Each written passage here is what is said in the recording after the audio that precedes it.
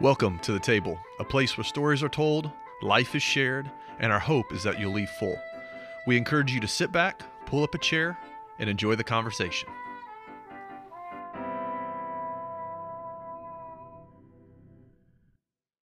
Hey everyone, welcome to another episode of The Table. I'm your co-host, Drew Phillips, and joining me around the table today is my other co-host, Chris Albritton. Welcome.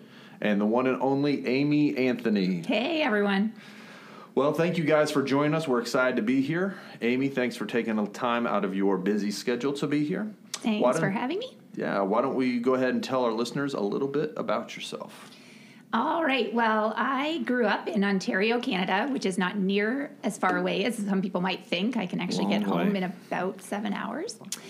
I actually moved to the States to go to Anderson University, which is a couple hours from here. Came as a math major, which is unusual because I feel like I can barely add anymore. But ended up switching my freshman year to a ministry degree with a minor in piano. Actually wanted to be a missionary in Uganda when I was in school. And you wanted to play the piano while you did that? I did, yeah. That's how you were going to win souls to Jesus? No, I was trying not to waste the years and years that my parents invested into someone. So you're just a good kid is what I'm hearing. I'm the oldest. Okay. So I'm the typical oldest kid. So, So after school, ended up running a group home for teen moms. Ended up marrying my college sweetheart, Brad. We have 2 kids, Ben and Sophie. Moved to Lafayette about 12 or 13 years ago, and we've been here ever since. Was that Brad's decision to move? Was it a job, or was it what brought you to the area? Unlike most people who move to somewhere, we were kind of moving away from somewhere. The city that we were in was struggling. The schools weren't great. I did not think I was cut out for homeschooling. And so we started looking, and I just said there needs to be good schools and a Target. And so here we are. Nice. And your husband needed someplace to hunt. That is definitely always on his radar. Okay. Hunting and fishing. Same. And, it's a bit of a struggle here. There's some ups and downs. Yeah. So looking towards retirement, we definitely have different goals of what we're looking for. I'm looking for warm weather, and he's looking for animals that he can I'll never forget when we announced that Chris was coming up here, and we were telling about that. I can remember Brad's reaction. He can literally walk off his back porch and go hunting. Yeah. Yes, Why in the world is he moving to West Lafayette? Yeah, no, he actually was thinking maybe they could do some sort of job swap. Okay. Where he could go back down there. And a house swap, maybe? Maybe, something. He would have loved it. Yeah. He would love it down there. So tell us a little bit about your faith story.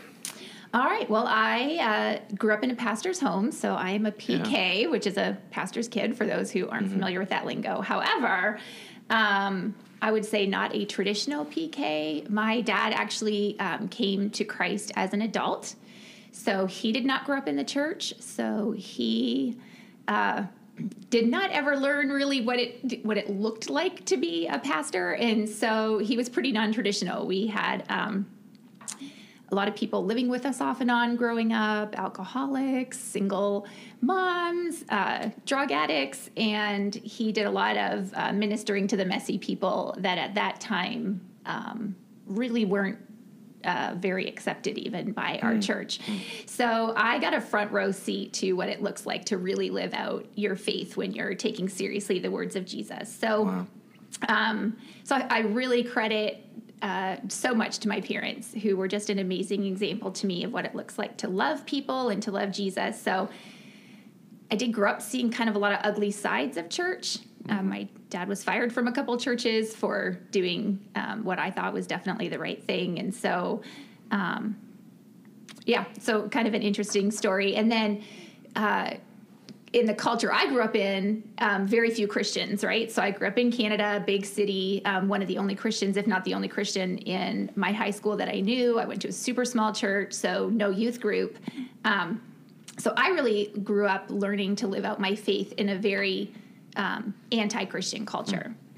So when I moved to the States, to the Bible Belt, went to a Christian college. Bit of a shock then, wasn't it? Total shock. Like when I first moved here, I totally thought that everyone on the campus would be singing like Kumbaya and having, like prayer meetings all day, which I did find was not actually true. But I have a vivid memory when I first moved here of sitting in a Wendy's and looking over and seeing a couple with their kids praying for their lunch.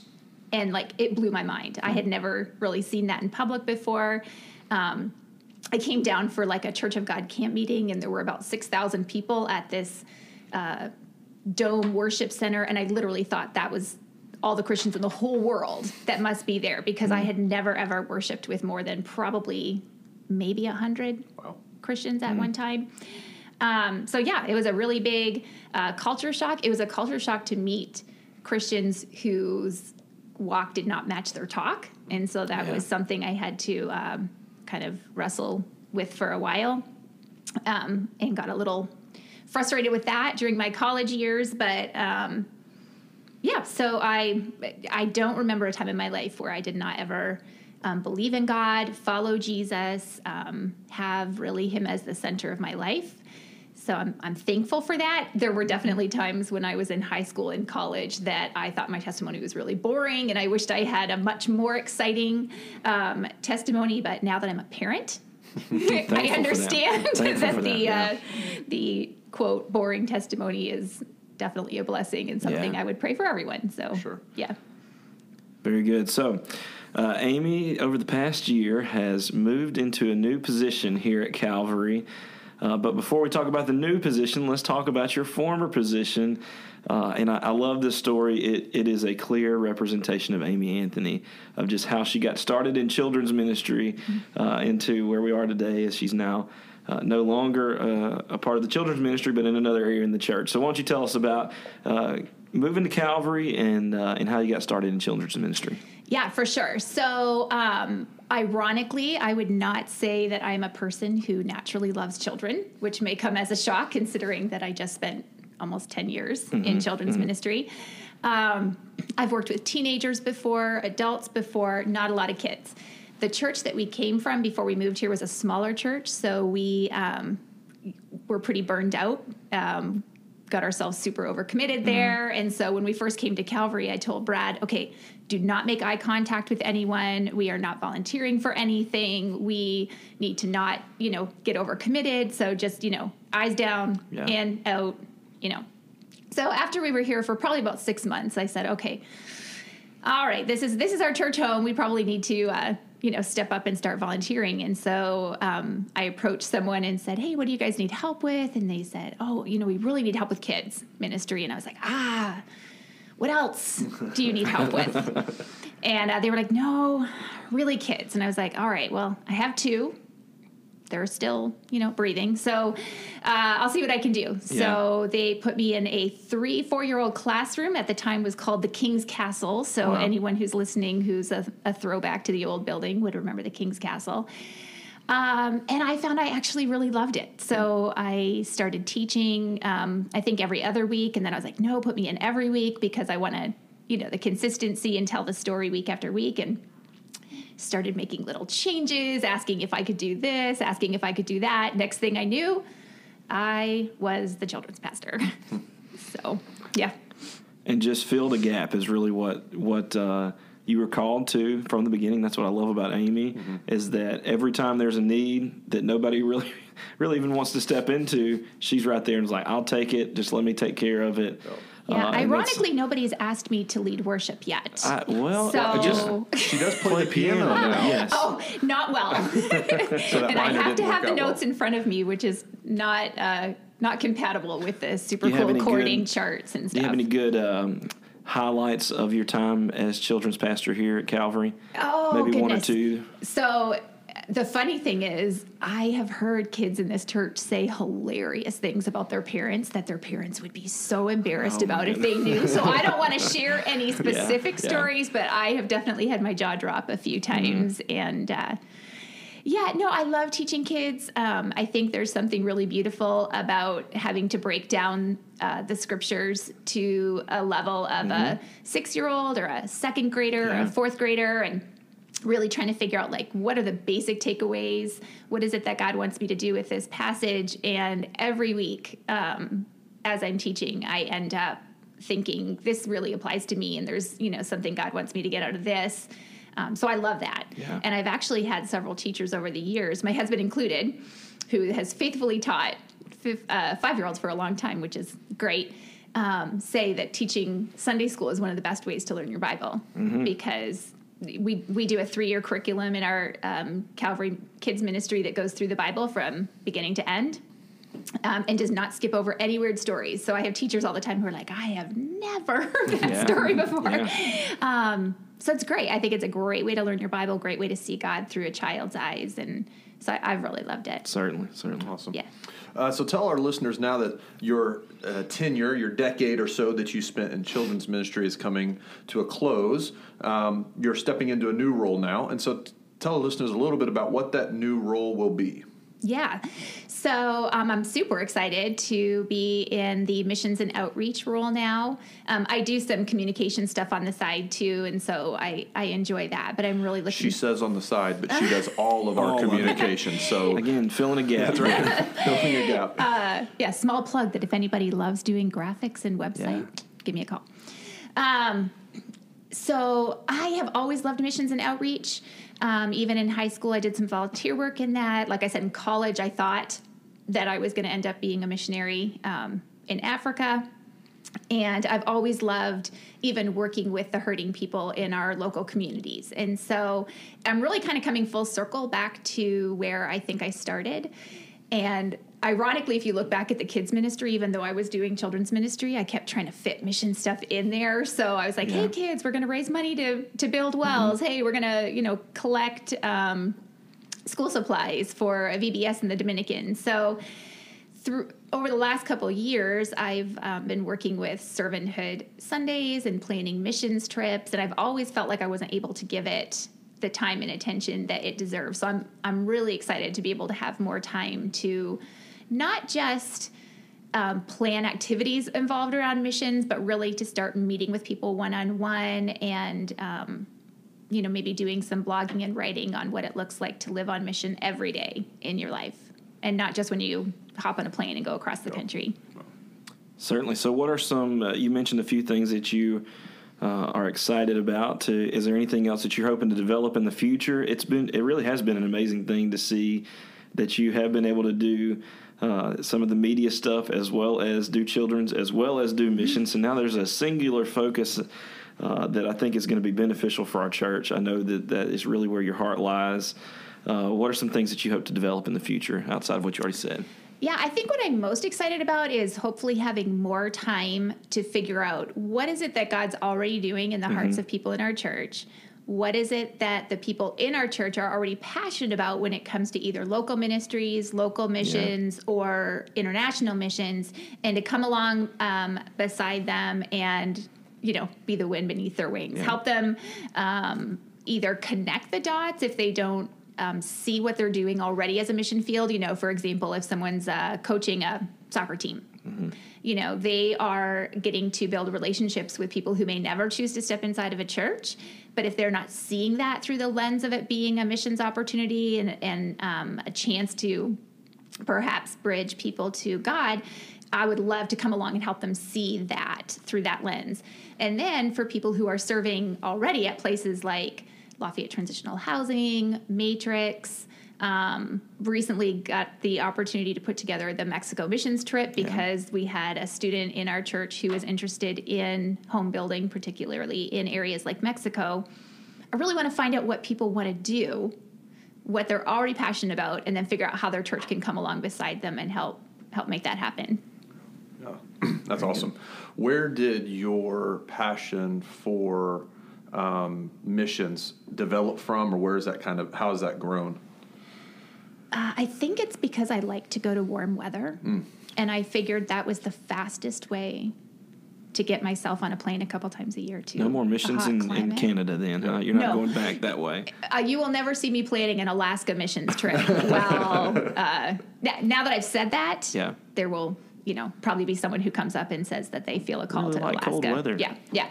No, I'm trying to think. I can't think of like one specific time or one pivotal thing. I think I've always had a love. I can actually remember even in the small church I grew up in when missionaries, back in the old days, missionaries would come to your church and set up a table and have all the cool trinkets and maybe a couple foods. I always found that really fascinating. And then as I began to go on missions trips, I loved seeing things from a more global point of view, before the internet and things that, now I feel like the world is shrinking, right? Because we just, know so much. But I love going to other cultures and seeing our brothers and sisters, how they worship. I feel like there's so much to be learned there to see through God's eyes. But then locally, I don't know, I've just always been drawn to people who are hurting and struggling. Some of it could be, now that I think of it, other than the fact that my parents did have a lot of, like we said, messy people growing up, I've just always felt incredibly blessed by the fact that I had such a stable upbringing, that my heart goes out to people who didn't have that. Mm-hmm. And so, if there's something that I can do to help remove the obstacles that are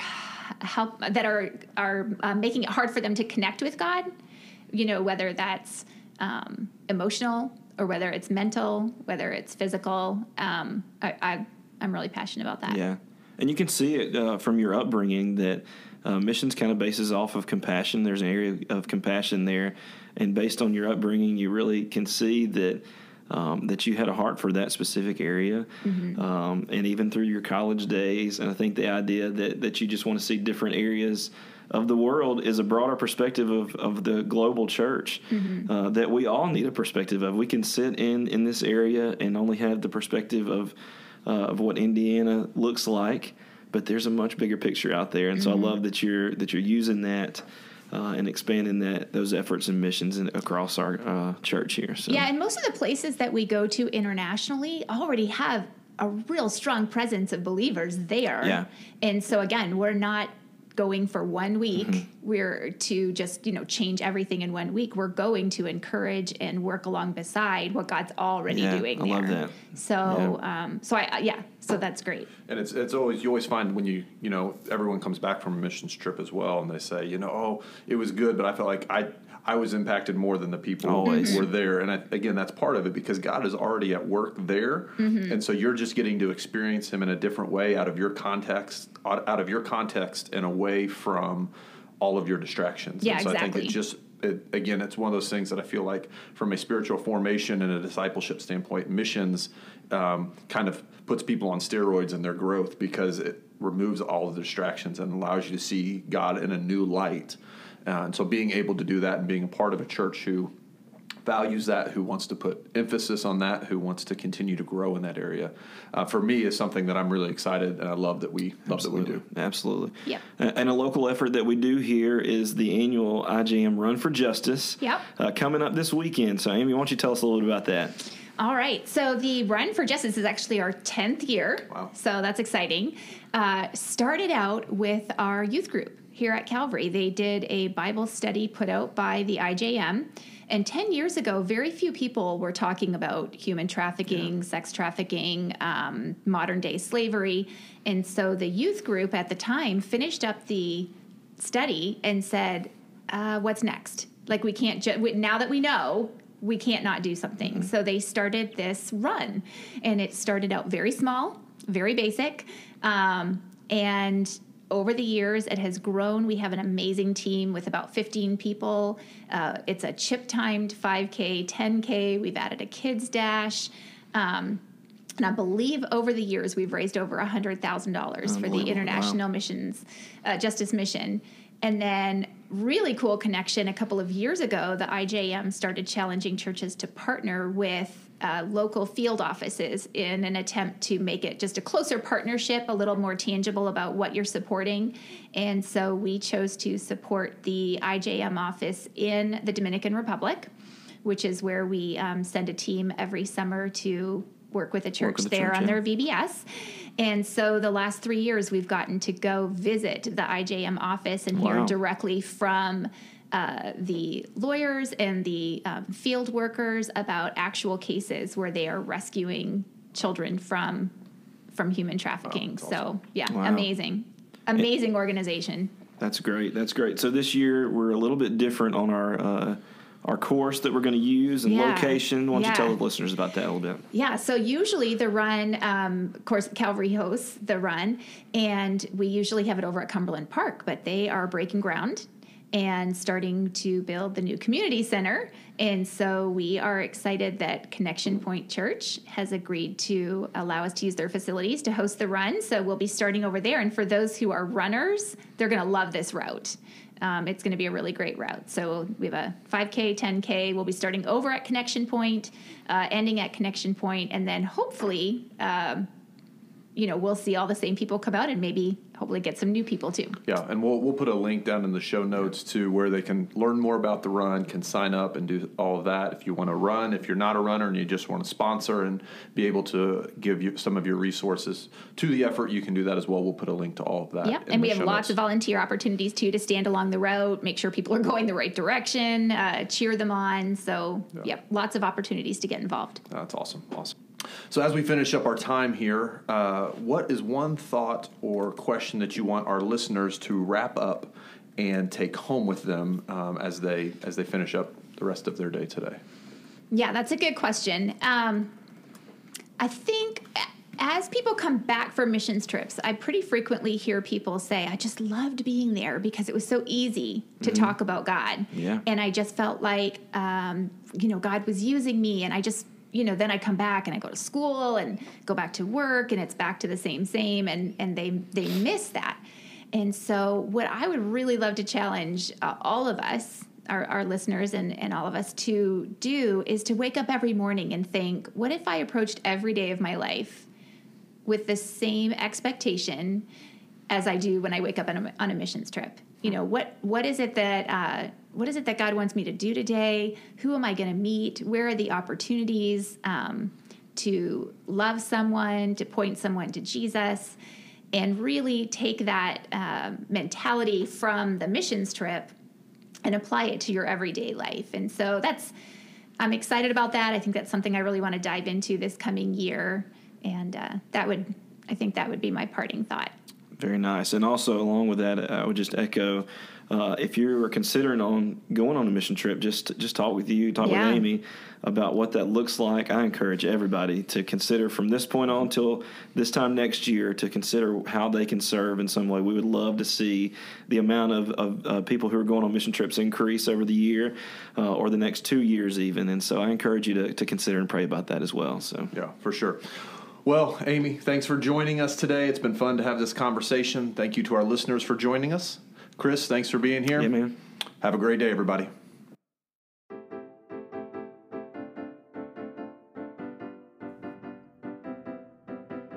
Thank you for listening to The Table, a podcast of Calvary Church in West Lafayette. Music was provided by Heath Bentley. For more information, check us out at yourcalvary.info.